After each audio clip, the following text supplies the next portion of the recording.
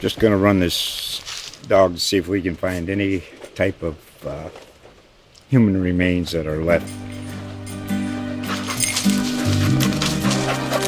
Listen to Where Secrets Go to Die, The Disappearance of Derek Hennigan. From the Detroit Free Press, a new podcast set in the woods of Michigan's Upper Peninsula. Available on Apple, Spotify, Freep.com, or wherever you get your podcasts.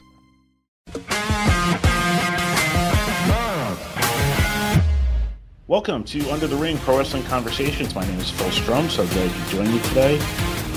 Today we're going to be taking a look back at 2023, look ahead to 2024, and who better to do that than someone who lives in yesterday, today, and now. One half of the tag team, and now you've seen him on this show before, Vik Dalishus. I've always just had a really good time talking about wrestling, wrestlers, and issues in wrestling with Vik Dalishus. I think he's one of the better guys with a veteran perspective that's able to kind of encapsulate everything that goes on in wrestling. He's done all sorts of different roles in wrestling too, creatively training people and such. So, and he's wrestled for pretty much most of the companies you're going to hear about here too. So we're going to be looking ahead. It's New Year's to 2024, taking a close back to 2023. So here we go now with the year in review and the year ahead with Vik Dalishus. So pleased to be joined today by Vik Dalishus. Vik, how are you doing today? Welcome to Under the Ring Pro Wrestling Conversations. Philip, thank you for having me. It is absolutely positively your pleasure. How's it spelled on there? It's spelled correctly because it's a mobile order. Yeah. Fyll. Yeah, nice. Phil and I always have this joke back and forth that we have our names misspelled quite often, and you know, I think it's hilarious that they misspell Phil. I don't know how that gets done. And Delicious is, for me, misspelled all the time. So yeah, we have that in common. I find it to be it's your last name. What can you do about it? What can I do? So really, for the listeners, this episode was sort of born out of Vik and I just talking about the wrestling world one day, back and forth, and me realizing, this would be a really good podcast, and Vik is really good on podcasts. So we wanted to, for full disclosure, we're recording this on December 8th. This is coming out on January 1st. This is going to be kind of our New Year's content, but we're going to kind of look back at the year that was 2023 in pro wrestling and the year ahead, 2024 in pro wrestling. So Happy New Year. Happy New Year, even though, it's still in reality not New Year yet, but it is by the time this will be out there in the world. But what wrestling did you find yourself enjoying the most in 2023? Man, in preparation for the show, I kind of was going back and thinking all about this past year, and it really feels like 5 different years all in one. Wrestling has this way of always moving like this. And sometimes the waves are further apart and sometimes they're really close together. And 2023 to me was one of those years where it was really close together. Where we would have the business at the highest of highs, and then all of a sudden there's a low, and then boom, right back up high with something. And it was that crazy news cycle, really. And as far as athleticism goes, I don't feel that we've ever seen a year like we've had in 2023, and the wrestling business constantly continues to evolve, and athletically we're at the peak of where professional wrestling has ever been. Storytelling has been some of the best on television that we've had in the last few years between all of the major companies. I don't want to just limit it to 2.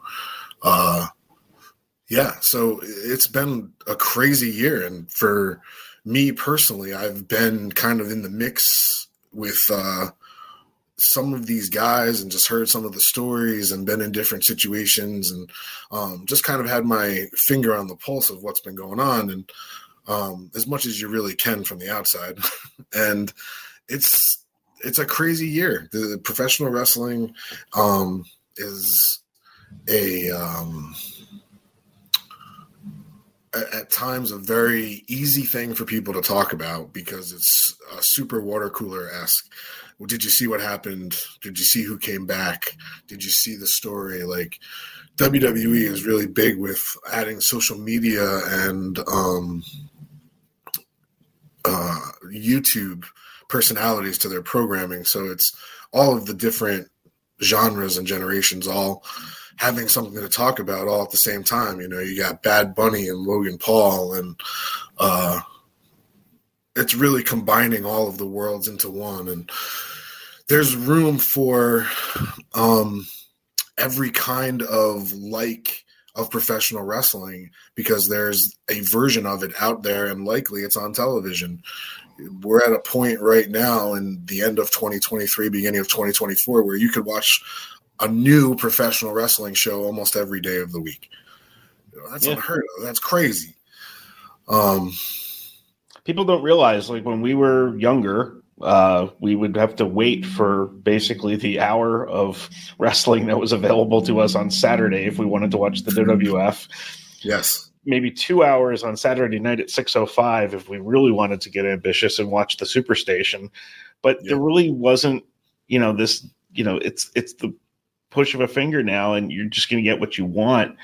The interesting thing with WWE for me in the year that they had is what I really liked about them, and it's different than their social media stuff and different than their, use of attractions and stuff like that. It's been the long-term stories. I've never seen a story that WWE has produced last as long or be as effective, even from a business perspective, as the Bloodline. I don't think I can remember a story like this during my fandom. What have you thought of it? I agree. When you thought it was at kind of its peak, it continued in a way that was still very interesting. So it's kind of like you get a sequel to a movie without the movie being turned off. Every time that the storylines seem to peak, but then have continuity into the next. And the way that all of the characters, if we're going to talk about it from a story point of perspective, the way all the characters have interacted with each other and everybody has had some kind of a history with everybody else that they are doing a wonderful job at doing callbacks on. So, I mean, even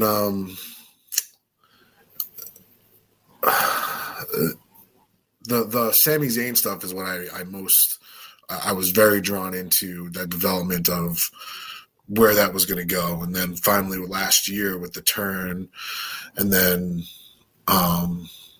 leading all the way up to Cody Rhodes and Roman Reigns at WrestleMania, and then the Uso turn and the story that's led to. And now you add in Randy Orton to the mix, and there's a lot that can happen there, and the Royal Rumble is going to dictate a lot of where the future stories go, but everybody kind of has a little bit to do with everybody else, and having those interactions and having that stuff replayed through their videos each week on television and keeping you reminded that everybody's got kind of something going on with everybody else has really made it great television, and they haven't abandoned it, which is also really important. They stuck to it. They, declaring that Roman Reigns is one of the longest reigning heavyweight champions of all time. And that whole feud, like, it's just something that they didn't really necessarily do in the 2000s. Makes it feel more special too. And it's interesting now as they've rolled out some other long-term stories. They've got what they have going on with the Judgment Day. They've got what they have going on with Damage Control. And even if you go down to NXT, the stuff with Carmelo Hayes and Trick Williams has been playing out for months on end, which will probably culminate somewhere too. So do you think that first of all, for the Judgment Day, what's interesting to me is that has lapped through multiple changes in creative and stayed consistent, probably mainly due to Paul Heyman and some other people pushing the right buttons there. But do you see the Levesque takeover of the creative process as being a positive in WWE? I feel that we can't look at it any other way other than it being a positive because of how interesting the television show is and how it's moldable. So when there's something that comes up that's something for them that's hot for them to run with, they're able to stick it into the program and make it still work. And the CM Punk stuff would be a great example. You know, a couple of weeks ago, they had no idea what they were going to do. And all of a sudden he's already in segments and got, you know, the merchandise and the plans are rolling and they're going to rock and roll with that. And if somebody catches that's hot in NXT and they're ready to bring them up, or like they just run with that stuff. And it's great.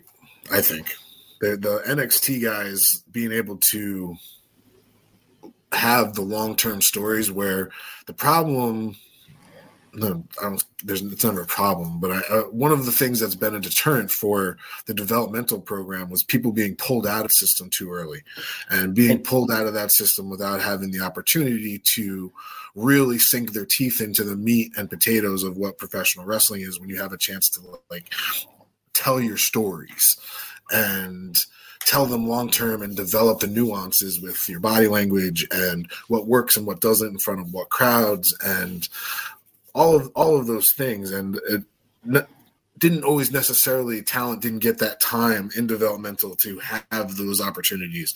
And there are a lot of times getting those very first storylines and angles and stuff on the main roster for millions of people to see. You know, we're getting the Carmelo Hayes run through that. The Braun Breaker stories were great. And, you know, he's getting a chance to be really seasoned and really developed before he gets brought up to the main roster. And he's just one example, I feel, of a guy who's really benefiting from that system. You know, personally, I've had a chance to watch him grow his whole career. So it's great to see him making the most of all of the opportunity that he's got and the place that he's at and learning and constantly, like, there's not a time that I watch that guy where he's not getting better, just incrementally better every time. So, you know, they're not getting plucked out of there. There's a couple guys where they've been brought up and then they get brought back down. And I think that's just previous generations that was looked at as like, oh, maybe you went up and you failed. Mm-hmm. Now I think it's just to give you that taste, to give you an idea of what that system is. So that way, when you go back to your training and you go back to the performance center, you have new motivation and new things to work on and new direction for where you want to hone and perfect what they're looking for. And that's also a thing that the other major company doesn't have right now. Yeah. And one thing for people listening who might be wondering, Vik Dalishus actually has experience of being very much around the WWE developmental system, having previously wrestled in Ohio Valley Wrestling in the aughts, I guess we call it now, or the 2000s, exactly early 2000s. So you definitely. What's wild for me about the current iteration of developmental is it's happening on USA Network and like Peacock and Hulu. Like, so people are actually getting to watch match 1, match 2, match 3 of like talents, but at the same time, it's generating a grassroots movement towards the people that they like, and then a desire to see the people that they like on bigger stages. So while it's, I don't think any wrestler really wants match 1 searchable. But, you know, to use an AEW example, back when we had the Guns on this show, Colton Gunn mentioned like, yep, my first match, it's on YouTube. It was in Daly's Place. It was on Dark. You could go find it. You know, like that's just wild that we're getting to see literally like ground zero of development.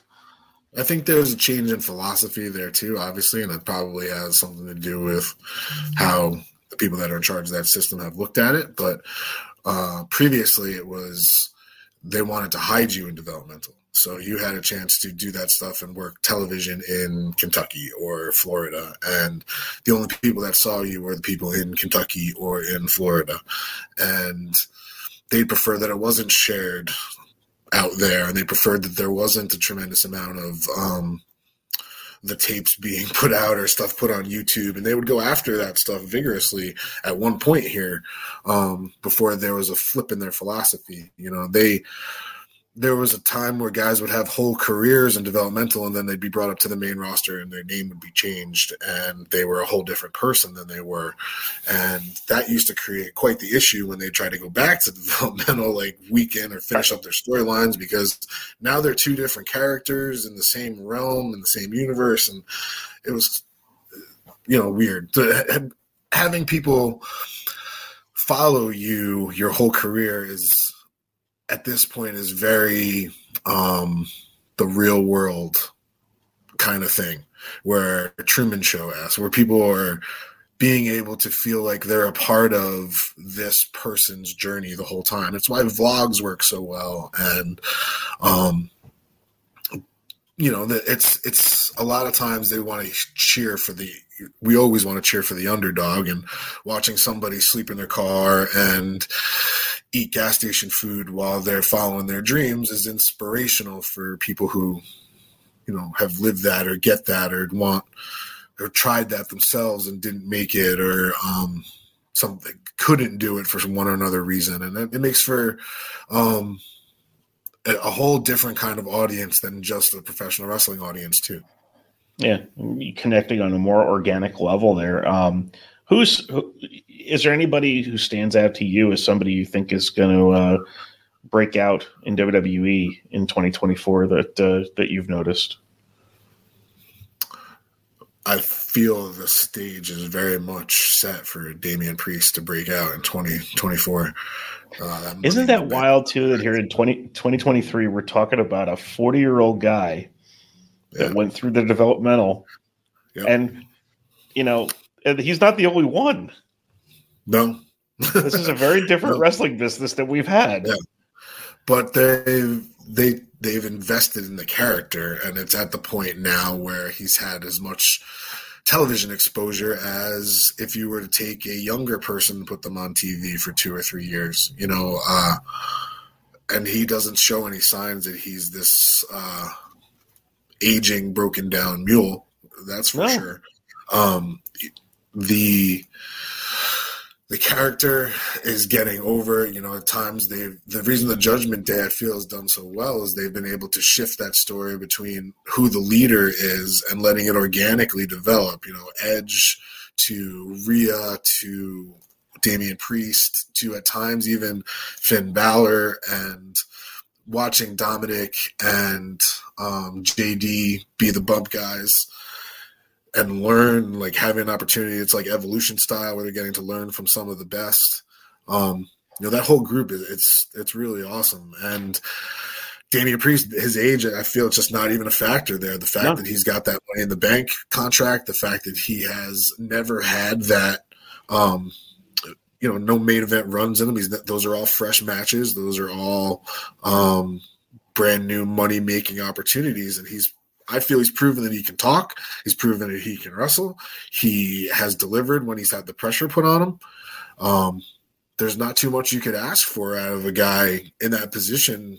He came up the right way. He was there the night I broke my leg. He was on the show. That's right. I was there. He's been through the whole system and done it just how you're supposed to do it. And anybody that has an appreciation for this has got to be rooting for him in a certain way, whether or not he's a bad guy on TV or not.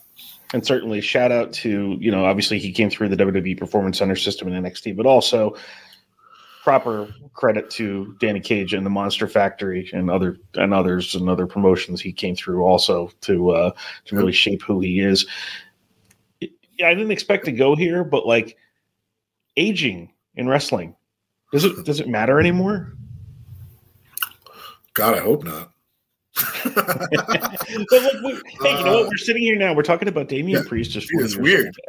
old. LA Knight's 40 years old. These are people in our generation in 2023 who are still receiving huge opportunities because they still look good.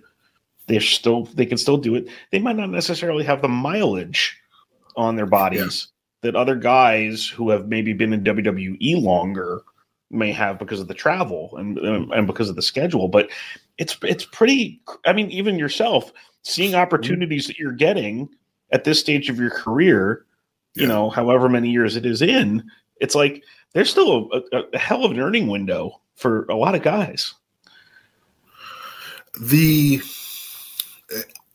There's never been a time in professional wrestling that has seen guys in their 40s and even early 50s in the athletic shape that they're in. It's their prime almost, as opposed to being in their late 20s, early 30s.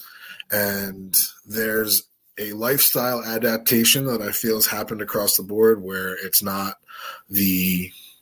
we all know the stories of the wrestlers of the 70s and the 80s and how they ran and what they did when they weren't wrestling and even while they were wrestling. And even though the style is a little bit more at times high impact or high risk, guys are taking better care of their body now. We have a much better understanding of nutrition in 2023, 2024. We have some of the best nutrition or sports therapy where you can rehab injuries. I mean, Randy Orton rehabbed a spinal fusion and came back bigger and leaner than ever before. And he's 48 years old, right? I think he's 48. I think he's 43 or 44. I think he's a little bit younger than me. I'm 44.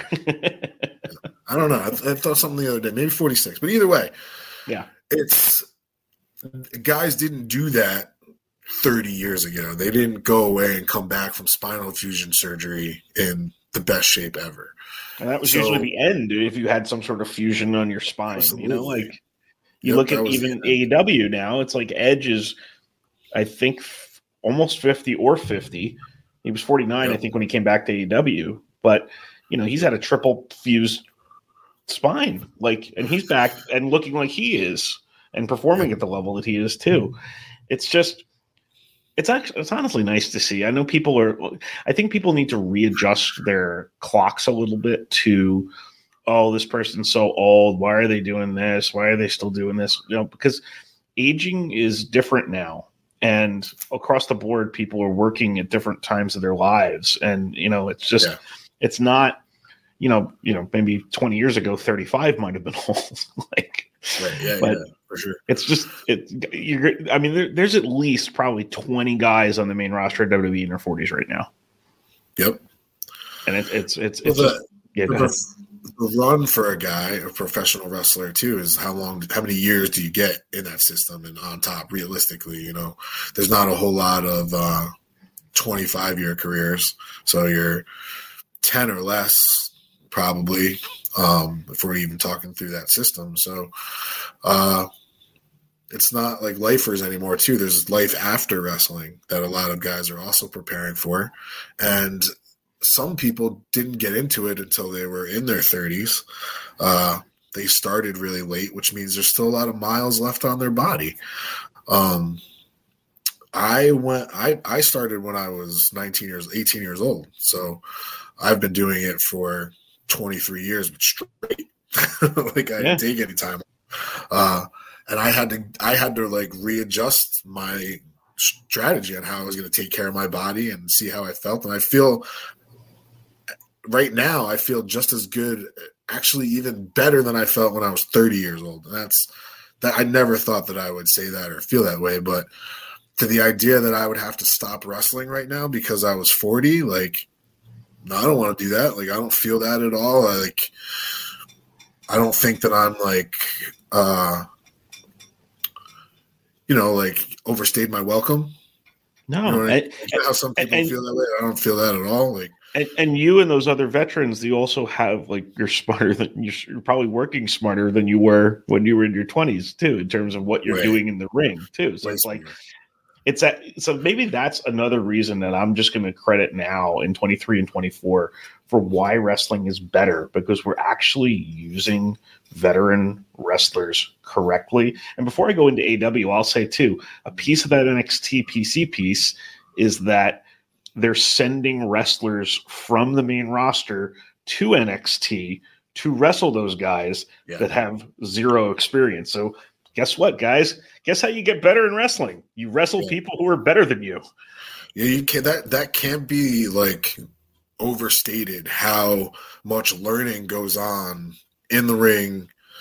Hale and I wrestle at ISPW. Yeah, it's an independent promotion in New Jersey, and we've been working with talent that is younger, and you constantly realize how much is actually like on the job training and how much you're really doing that while you're in the ring in front of people. And you have to be able to wrestle guys that are better than you to learn. You have to. That's how the craft is passed from one person to the next. You can't read it in a book. You can't sit and listen to a seminar. It's one of those things that you actually have to do and absorb it in the moment and be in the experience. And that is guys who have been in those positions and been around for 20 years, working with guys that are brand new, and having the veterans wanting to teach and having the younger guys wanting to learn. And if you're in a scenario where both of those things are going on, I've never been around it where it isn't a tremendous environment and everybody's improving it by leaps and bounds. Where there's, there can still be ego involved. There'll always be ego involved in pro wrestling, but it's to make each other better. And if the end result is to make everybody a ton of money and be better at this whole thing, it's win-win. Yeah. So moving on to AEW now, I wrote down a couple of things I like about them and maybe a couple of things that I don't like about them. Great pay-per-views, maybe the best in the industry, maybe the best in the industry ever, and just in terms of overall quality. Like if you really look at their whole catalog of shows, amazing numbers of crossover opportunities between promotions with them. They partner with just about anybody they can. Where it makes sense. Like I don't think it's partnerships that don't make sense when they enter into one, and just a wide variety of styles in that company too, where you don't always you're seeing different things all the time. For me, the negatives on their side for AEW are storytelling that's a little bit inconsistent and not. It's kind of annoying over time where you miss a key detail or something. And just for me too, in 2023, when the main company is PG, I feel like they cross the line of decency a little bit too often in AEW too. So what do you see about AEW? What do you like? What don't you like? I agree with all of your points. That all of those things are definitely points that I've considered and thought about too. And the edginess of their product is, there's never been a wrestling company that has been considered edgy that didn't go too far and have to be pulled back. All of them have at some point. Yeah. All of them have. Yes. So there's always this finding where your line is, and that process usually isn't fun. And you just hope that they're listening and they've learned where their line is. And the troublesome thing is that the line's been established now, and hopefully, we've seen it be teased a few times where they're going to go back to that well, and it's like, let's just stay away from it. And, it's hard to be edgy and not push the line. And that right now, the other company's doing PG, and you have to be different. So I get it. Yeah, me too. The thing I'd like to see is the television shows, the having a brand new company and there's buzz behind it. How could there be a wasted TV show? like the Friday show when it was the Rampage, I think it's called. There's Collision, there's Rampage, and then Dynamite too, right? Dynamite's Wednesday, Rampage Friday, Collision Saturday. So the Rampage show, it was like when it first was announced, all this buzz behind an extra hour of TV on TNT, and then it became like missable. It wasn't like it was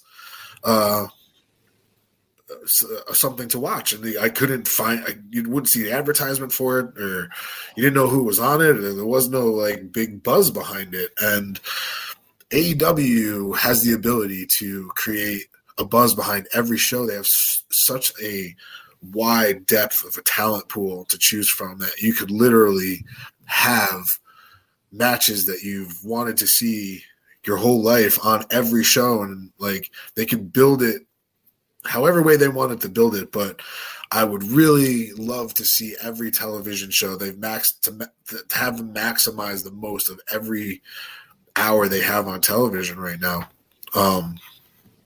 I've really enjoyed the influx of new, unheard of independent talent that's getting an opportunity on the show. Like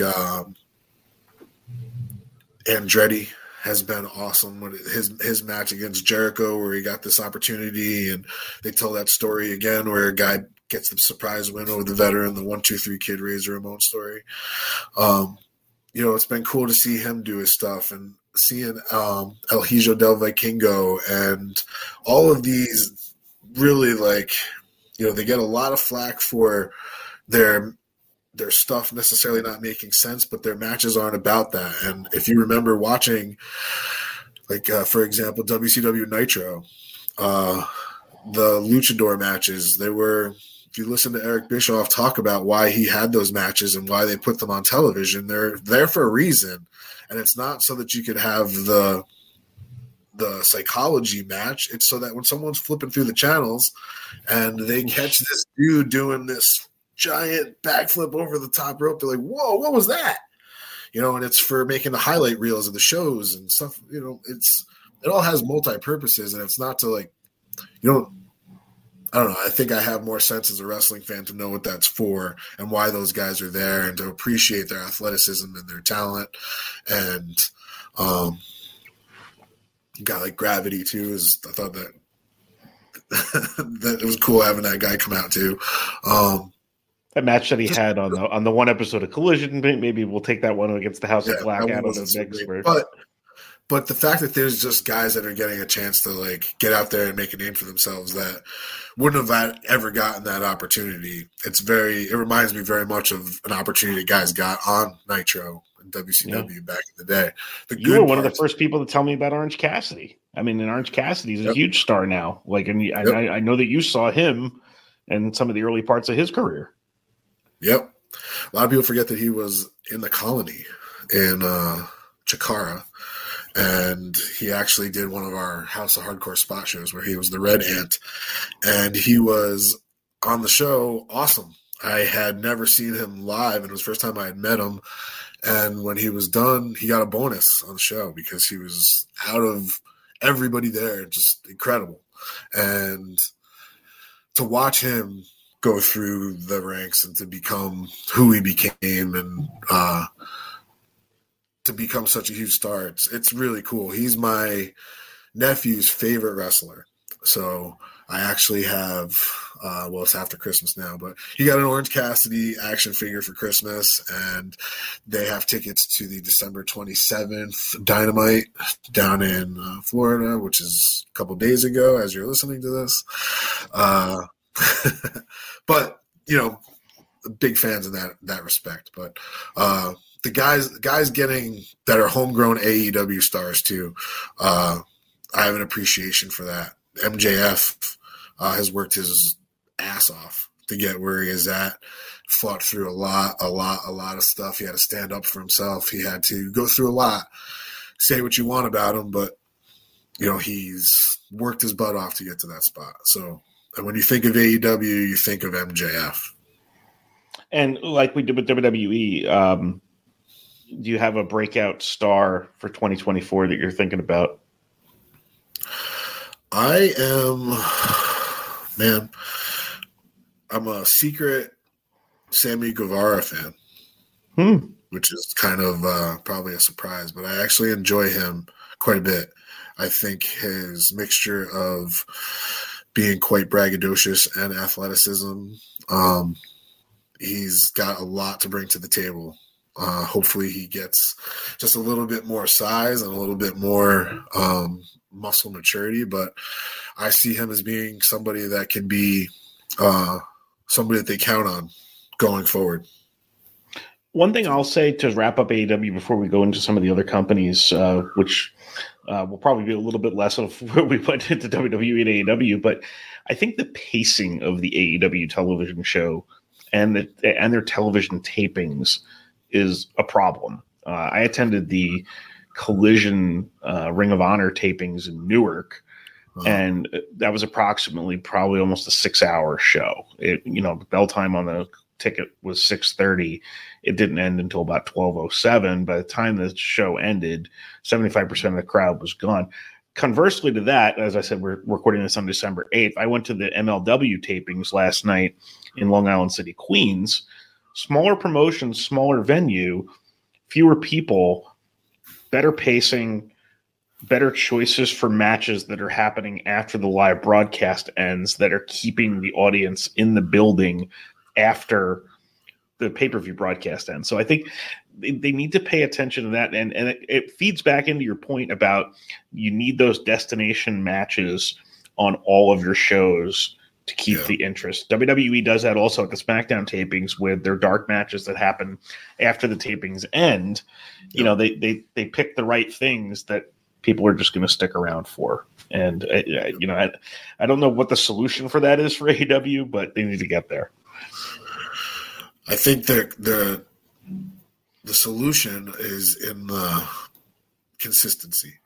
And there's been a lot of tumultuousness going on surrounding that company. And the best that they could possibly ask for is for all of that stuff to calm down and for them to be able to just focus on their storytelling and their wrestling. The Continental Classic is a fantastic tournament. It was everything that you would want out of a wrestling tournament for an American audience. The matches were easy to understand. The point system didn't get too out of control. I always thought that the G1 was too confusing, so it would never work here. And they eliminated what was really super confusing. And, capitalizing on that was a perfect time to start establishing some new stars, start establishing some new stories, and then get back to the business of having a great wrestling show. And anybody that's not interested in doing that right now for them should be an afterthought. Yep. Let's move on to some of the other promotions. There's 3 that I see in the U.S., maybe a 4th, depending on how you go, that are kind of the other main players in the wrestling realm. We'll start with the NWA, which is somewhere that you have wrestled on Power and on USA. For me, what makes them stand out and moving forward into 24 is they may be getting some television exposure to a different company, a different look, a different cadence, a different wrestlers that you're not seeing other places, and just a really experienced locker room that has more of an old school kind of feel to it. What do you see about the pluses and minuses of the NWA as you turn the calendar to 24, knowing of course that you also have wrestled for this company too, so you have some firsthand knowledge. The biggest quality for NWA that I have noticed as a watcher, as an observer, and as well as a performer in the company, is they have made a focus that you follow the rules and the referee isn't buried. So you have this framework now that you have to stick to when you wrestle your matches. You cannot tag without holding the tag rope. You cannot get in the ring and not get out of the ring in 5 seconds. You can't hold a chokehold for longer than 5 seconds. They will disqualify you, whether that was part of the plan or not. and I've enjoyed that aspect of the NWA because it allows me to start to like,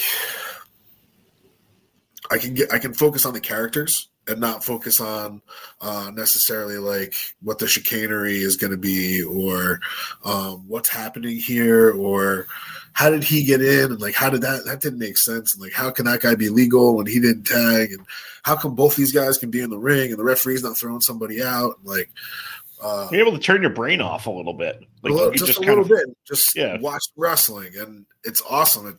It's what I've always loved about it, and it's one of the things that we've loved about competing there is that framework allows you to stay within the confines of the rules, and then it shows you who the bad guys are, because when they break the rules, it's very easy for you to understand why they're a bad guy. And NWA, I feel, is also done in that same regard a very good job at establishing who the heels are and who the baby faces are, who you should be cheering for and who you shouldn't on their programs. It's very, very simple and easy to understand. And then you get an access to guys that are up and coming and from areas that you wouldn't necessarily have seen get an opportunity yet at this level. A guy that stands out to me right now, Colby Carino, the NWA Junior Heavyweight Champion. And he won the title from Kerry Morton in the NWA at the last pay-per-view. I think it was in September, and has had, up until this taping right now, 14 or 15 title defenses. He looks good. He is putting his body to the limit in those matches, and he's taking an opportunity to stand out. That's awesome. I'm super happy for him and interested in following his career and where it goes from there. But there's a lot of guys that have had that story, and EC3 right now as the NWA World Heavyweight Champion looks the part, wrestles the part, talks the part. He looks like a world's champion. There is no doubt about it. And he backs it up when he's in the ring. So for whatever detraction people had for Tyrus being the NWA World Heavyweight Champion, EC3 makes up for that in spades. So they're poised right now to take the company to that next level, and it's all really Billy's vision and what he wants to do and how far he wants to take it, and he keeps everything very close to the vest. He doesn't let a lot of people in on what the future plans are. I know that next year the Smashing Pumpkins are touring with Green Day. That is a huge tour. This year, the NWA was part of the Smashing Pumpkins tour. I can't imagine that there'll be just a complete separation. So the NWA will be in front of lots of eyes, whether it's live wrestling, whether it's just highlight videos that get played at a concert. Who knows where it goes and what happens there, but their recent TV deal, clearly they've been put on the CW app. Whether or not that means live shows will go on CW as well, who knows? But I definitely feel that they've carved out a niche space for themselves, and it's finding the people that are looking for that kind of wrestling that really needs to be the next goal, I feel. I appreciate the long game that they had. I think people were, when Billy Corgan first purchased the intellectual property of the NWA and started what his idea for relaunching it was, I think people wanted it on TV right now. But he, and he mentioned this in interviews. He may have even mentioned the one with me, but just about kind of like being ready for when that moment came, to have the infrastructure in place, to have the production in place, to have the right team in place, to have the right team backstage in place, so that they, when they needed to, could just be like, yep, well, we have a TV ready product already. Here you go. Yeah. It's an impressive, because a lot of people will jump before they're ready. And he kind of, for whatever reason, I'm sure he was trying behind the scenes for a long time to get what he wanted, but I feel like they're ready for this moment now, and it's kind of cool to see just another player sort of get in the mix where it wasn't before, and more opportunities for the wrestlers, more opportunities for us, and to try to carve out time in our schedules to watch more professional wrestling, which is amazing. As much as the roster is big, the roster is small too. So Yep. they have the core group of guys that are their main stars, and then they rotate other people around them, giving people opportunity as well as letting the main stars get some highlight matches in too. So it's really a throwback. And, I was comparing their rosters with like Impact and Impact Wrestling, and how Impact seems like has such a big roster, but it's the same. It's a core group, and they bring in some people here and there to freshen things up, but the same core group is really who the stories have been built around for the last few years. So, and I think that that's important for the fans that have been sticking around all this time. They're investing in those people. As we move on to Impact TNA, I'll be perfectly transparent in that I have not watched a ton of Impact in the last, I don't even know how long. I've swooped in on it. Like I've come in and I've gone out. I've been to shows. That's the thing. I consume it when I hear that there's something that I need to go check out. I go find it. They're that for me right now. And it's similar to where Ring of Honor was with me probably in about 2006 or 7. Like I heard a buzz about something and then I'd go find it. So yeah. It's interesting that they're leaning back into the TNA branding. I know some people think that that's not maybe the best idea for whatever, but they are. It's what they feel their identity is. But they, like to your point, though, they do have that core of guys. Like they have Chris Sabin and Alex Shelley, and I'm trying to think of some of the other people. Edwards, yeah, and Frankie Kazarian is there, and they have better momentum than they've had in a while. I feel like it's strange, and I wouldn't have expected it necessarily, but it's there. Like I was at a show of theirs in Poughkeepsie when they did one of their pay-per-views last year, and the crowd for the pay-per-view was okay. The crowd for the tapings was not. And it was just like, all right, where is this company at? But they've really kind of created some matches and some moments since then that have kind of gotten them back in the conversation. So where do you kind of see them in 2023 as I accidentally bumped my microphone? Well, it's weird because just a couple of weeks ago, it was almost the rumors were that CM Punk was considering to go there. Like they were actually. They offered Will Ospreay reportedly a lot of money too. Right. Right. So it's excuse me. It's not within the realm of possibility that they get some major stars. And that used to be like how TNA was. And I think that they're making a play now to be considered one of the big main companies again. And I feel that when they were purchased by Anthem, it was Anthem, right? Mm-hmm. And they really took the time to like get small and find out what they were and what kind of company they were going to be and start to rebuild from there. Because when they bought it, it wasn't necessarily a profiting machine. So a profitable machine. So now they have a brand that could actually tour. They did some really smart things by spending some time in Canada. And their home base had really been Nashville and Florida. And in 2023, they spent a lot of time in Canada. They actually brought in some, local stars from Canada who hadn't had much exposure on the national scene yet. And there was an injury to Josh Alexander, which really forced a couple other people to step up. And and just even Josh Alexander, his rise, and him being, somebody that the company could count on and that could be a world champion. And they have just like so many guys and so much talent there. And they don't, their television show, when I watch it, when I can find it, seems to fly by because it's not like they're cramming everybody into every episode. They are perfectly content with knowing they're going to get 10 guys on this one and then maybe another 10 the next week. And it may not even be the same people, but we can just show a video package of what happened or whatever. And the shows, they don't feel like crammed and they're not hard to watch or hard to follow, but it is hard to find it. And I agree with that assessment that how I consume it's on YouTube. I have found a channel that puts the show up either a day or two after, and I watch it then, usually on Fridays.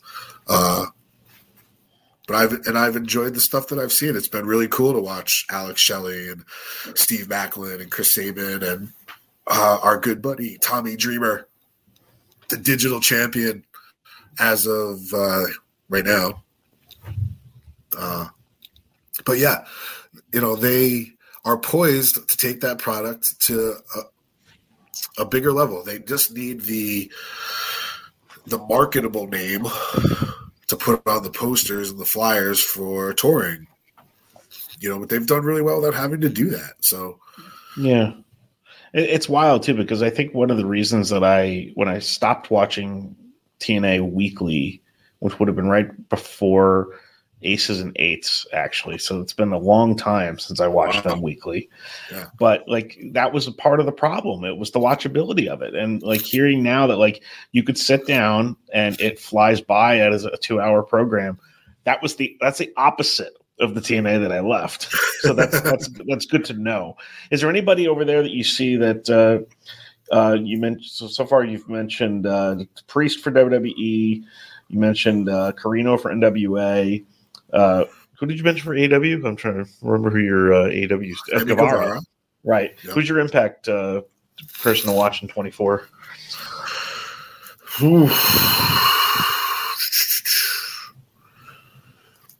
That was a good one, but his name just went out of my head. He used to be in one of the Rascals tag team, I believe. Wentz? Zachary Wentz. Yeah.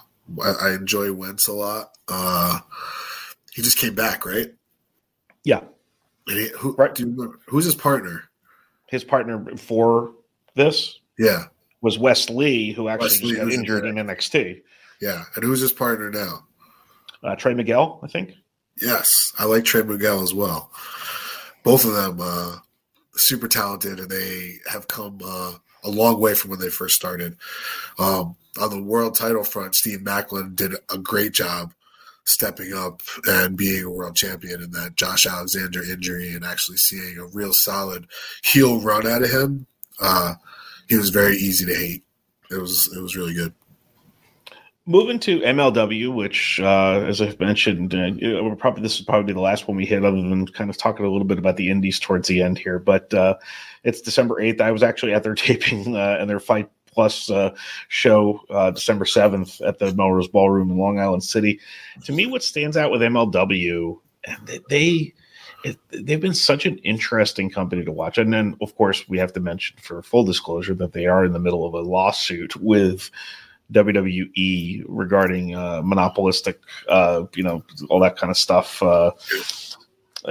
So for me, it's their smooth production. They do a good job of making things feel big, even if they might not be as big as they are in the crowd. If that makes any sense, their product looks smooth, and they do have a lot of good crossover stuff starting to happen right now too. I mean, I'm sitting there last night. I'm watching a Tokyo Joshi Pro Championship match in Queens. So I'm watching Rocky Romero wrestle Mascara Dorada from CMLL in person. How am I seeing this in Queens? Just when you look at MLW, what do you see? I watched that match and I thought it was awesome. By the way. I keep forgetting that it was broadcast because I was there. Yeah, it was really good. I agree with you on the production, man. The one thing when I was watching that show yesterday, I thought, wow, that production is really on point. The production for MLW shows has always been really, really on point. Their settings for the arenas always look great. There's never a time that it doesn't look big league with the video monitors, the sleek turnbuckles, the ring aprons, the entranceways. It sometimes is even Fight Club-esque. I've really loved their presentation. I've been a fan of it ever since I've watched it. I've followed MLW since before, when it was just an indie promotion, and then Court's resurgence from being in WWE to starting the podcasting world, and he's the one who introduced everybody to Conrad, and then he got back into running shows. And I have really always thought that Court Bauer is the best asset for MLW because, well, number one, it's his company, obviously, but he's following his vision for how he feels wrestling should be and presented, and he sticks to it, and he firmly believes in that vision. And if you're on board with it, then you're on his team. And if you're not on board with it, you're not on his team. And he's a fan too. I mean, the conversations I've been able to have with him at times over the years, it's just like he came up through. I actually had to ask him flat out, like, look, I know who you are as a fan, but I have absolutely no idea how you got where you are. And he told me the whole Wild Samoans story and all that stuff. So I just always kind of known of him through message boards and other things like that over the years, and just didn't know his whole deal. So it's interesting to get that kind of perspective. The other thing that's fascinating for me as I look at wrestling in 2024 is Paul Heyman's fingerprints are literally everywhere, because WWE, you can't go through the main event right now in WWE without going through Paul Heyman, because he's Roman Reigns' guy, he's Brock Lesnar's guy, he's CM Punk's guy, he was Ronda Rousey's guy. So basically, if you want to do anything there, you're going through him creatively anyway. AEW, you have Tony Khan, who went to ECW shows as a 12-year-old. NWA, you have Billy Corgan, who was an ECW fan who actually appeared on ECW television. Yep. MLW, you have Court Bauer, who grew up going to ECW shows and is very much part of that thinking. And then in Impact, you got Tommy Dreamer. And Bully Ray. It's funny the way that ECW and that way of, and if you want to go further and further up the tree, you've got Dusty Rhodes, you've got Eddie Graham, you've got Bill Watts, and you've got all sorts of fun little branches of what's making this a really interesting time for pro wrestling. Well, think about the thing that made ECW this counterculture phenomenon was the ability by Paul Heyman to create an enemy. And the enemy in the WWE, an enemy that he was being paid by. That's even the best part. Yeah. And the problem is that nobody in wrestling can create that enemy anymore. And they're all trying desperately to be this rebellious, I don't say they're all, it's a very general statement, but I know what you mean. There is a tendency to be this rebellious counterculture wrestling, when the thing that made Paul Heyman and ECW so great was that they were outside the box thinkers, and they were doing things differently than what had been done ever before. And to truly, truly, truly stand out and be the money-making counterculture phenomenon, you're going to have to do something that nobody's ever done before, and you're going to have to do it differently than anybody's ever done it before, and you're going to have your unique stamp of approval on it. And everyone hopefully can take what they have learned from what Paul Heyman's taught and shown and done, and put his because his fingers are in every part of the professional wrestling business, and look at how they can take that and be wildly different and stand out and be wildly creative and be the next thing that everybody else is trying to be for the next 25 years. Because that in and of itself, and it takes catching lightning in a bottle for sure. It's much easier said than done. It's having the right vision, the right leader, the right locker room, the right exposure, and the right time in society. But a lot of those things are present right now. Yep. And it's whoever's going to be the ones that have that ability to live in the now and realize that it's the opportunity right here to take that big leap and be the thing that stands out. Because everybody thought, AEW was going to be the far and away number 2. And what we're seeing is that the field has leveled a bit.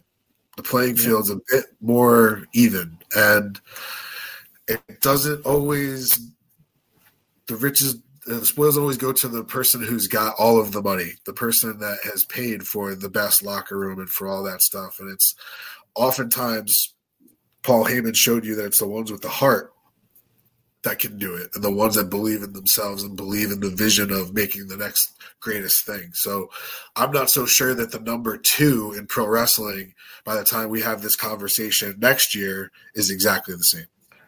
That's really interesting. And it's also, by the way, I had no idea I was doing a double episode today, but we totally did.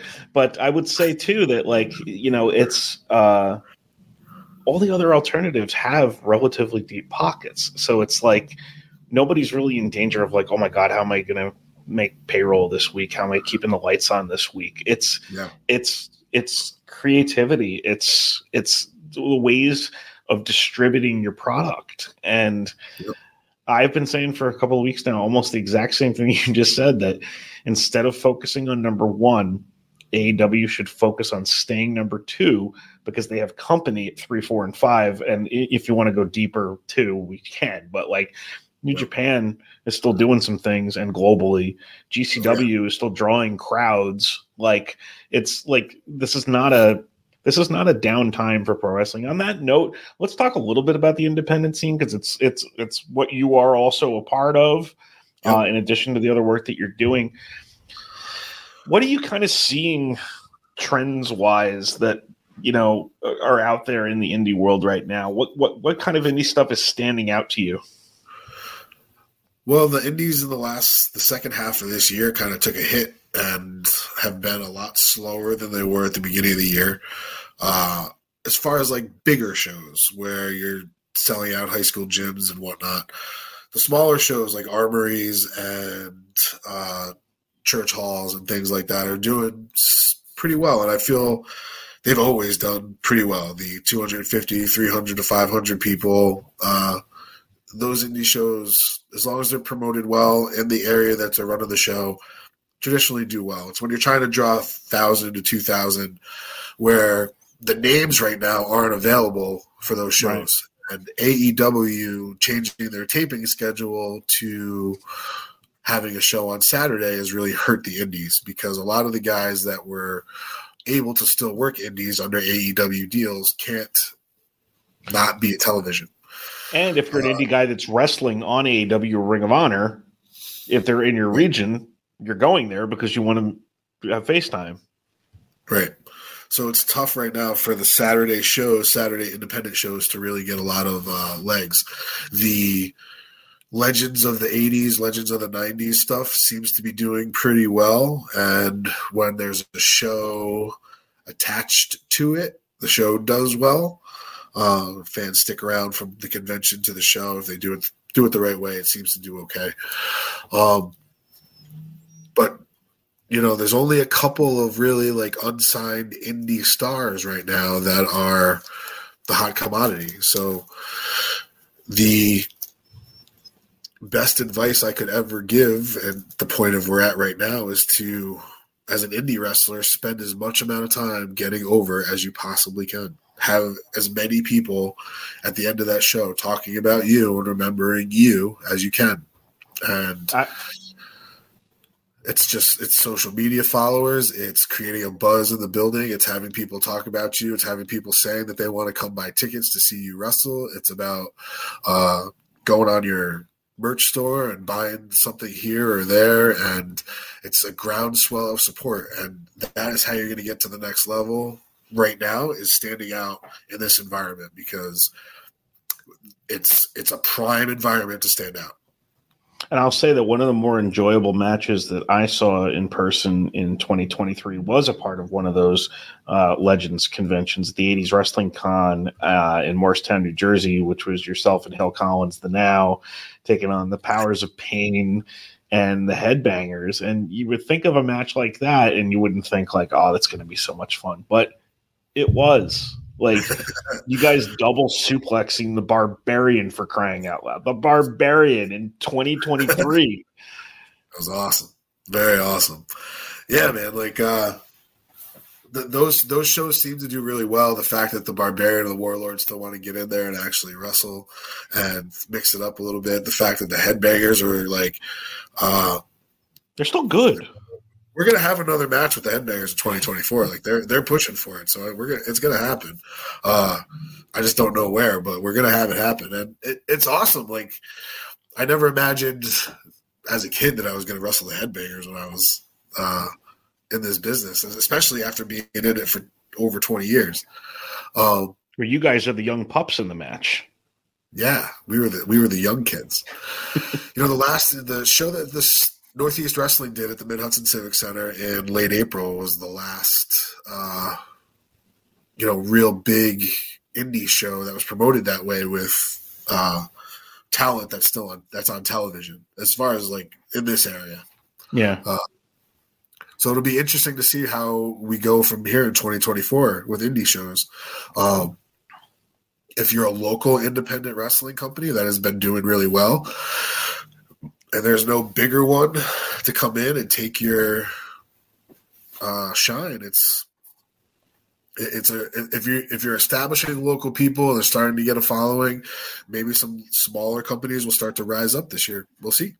Yeah, it's NWA's got a territory system now, so I was going to bring that up too. I mean, that's an interesting way, because the one thing about we're talking about 40-year-olds still wrestling, 50-year-olds still wrestling, 60-year-olds still wrestling, but the way that you always build for wrestling is have the eye on the future. And WWE's got that with NXT. NWA's got it with rebuilding the territory system with the Exodus Pro and then the Joe Kazana one that they just recently announced with the NWA. They've all got some sort of idea of where the pipelines are. And honestly, as odd as it sounds, AEW, as contracts expire, is sort of going to end up becoming sort of a pipeline to WWE anyway, because there's no way you can sign all of those people. It's just physically impossible.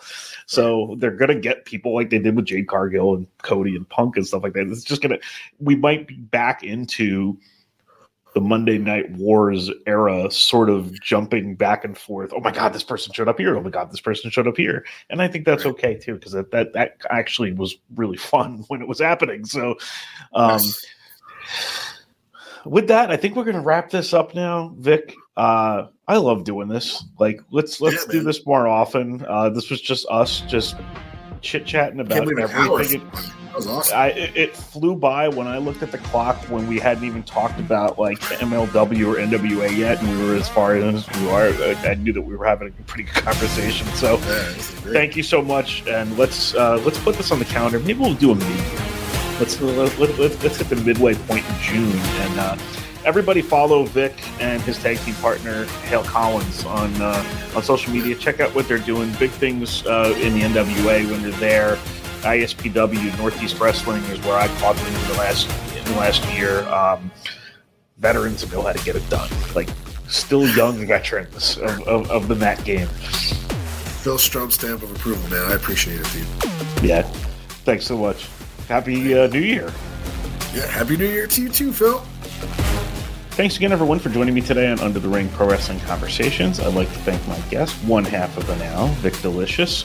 Might as well thank his tag team partner, Hale Collins, who is not with us today, too. But, you can't really thank one without the other. They're still a tag team. You can still catch them on the independent scene, wherever you find your independent wrestling. Follow me on Twitter at Under the Ring for all the latest guest announcements. Have a happy New Year, everybody, and have a great week. Thank you. Just going to run this dog to see if we can find any type of human remains that are left. Listen to Where Secrets Go to Die, The Disappearance of Derek Hennigan, From the Detroit Free Press, a new podcast set in the woods of Michigan's Upper Peninsula.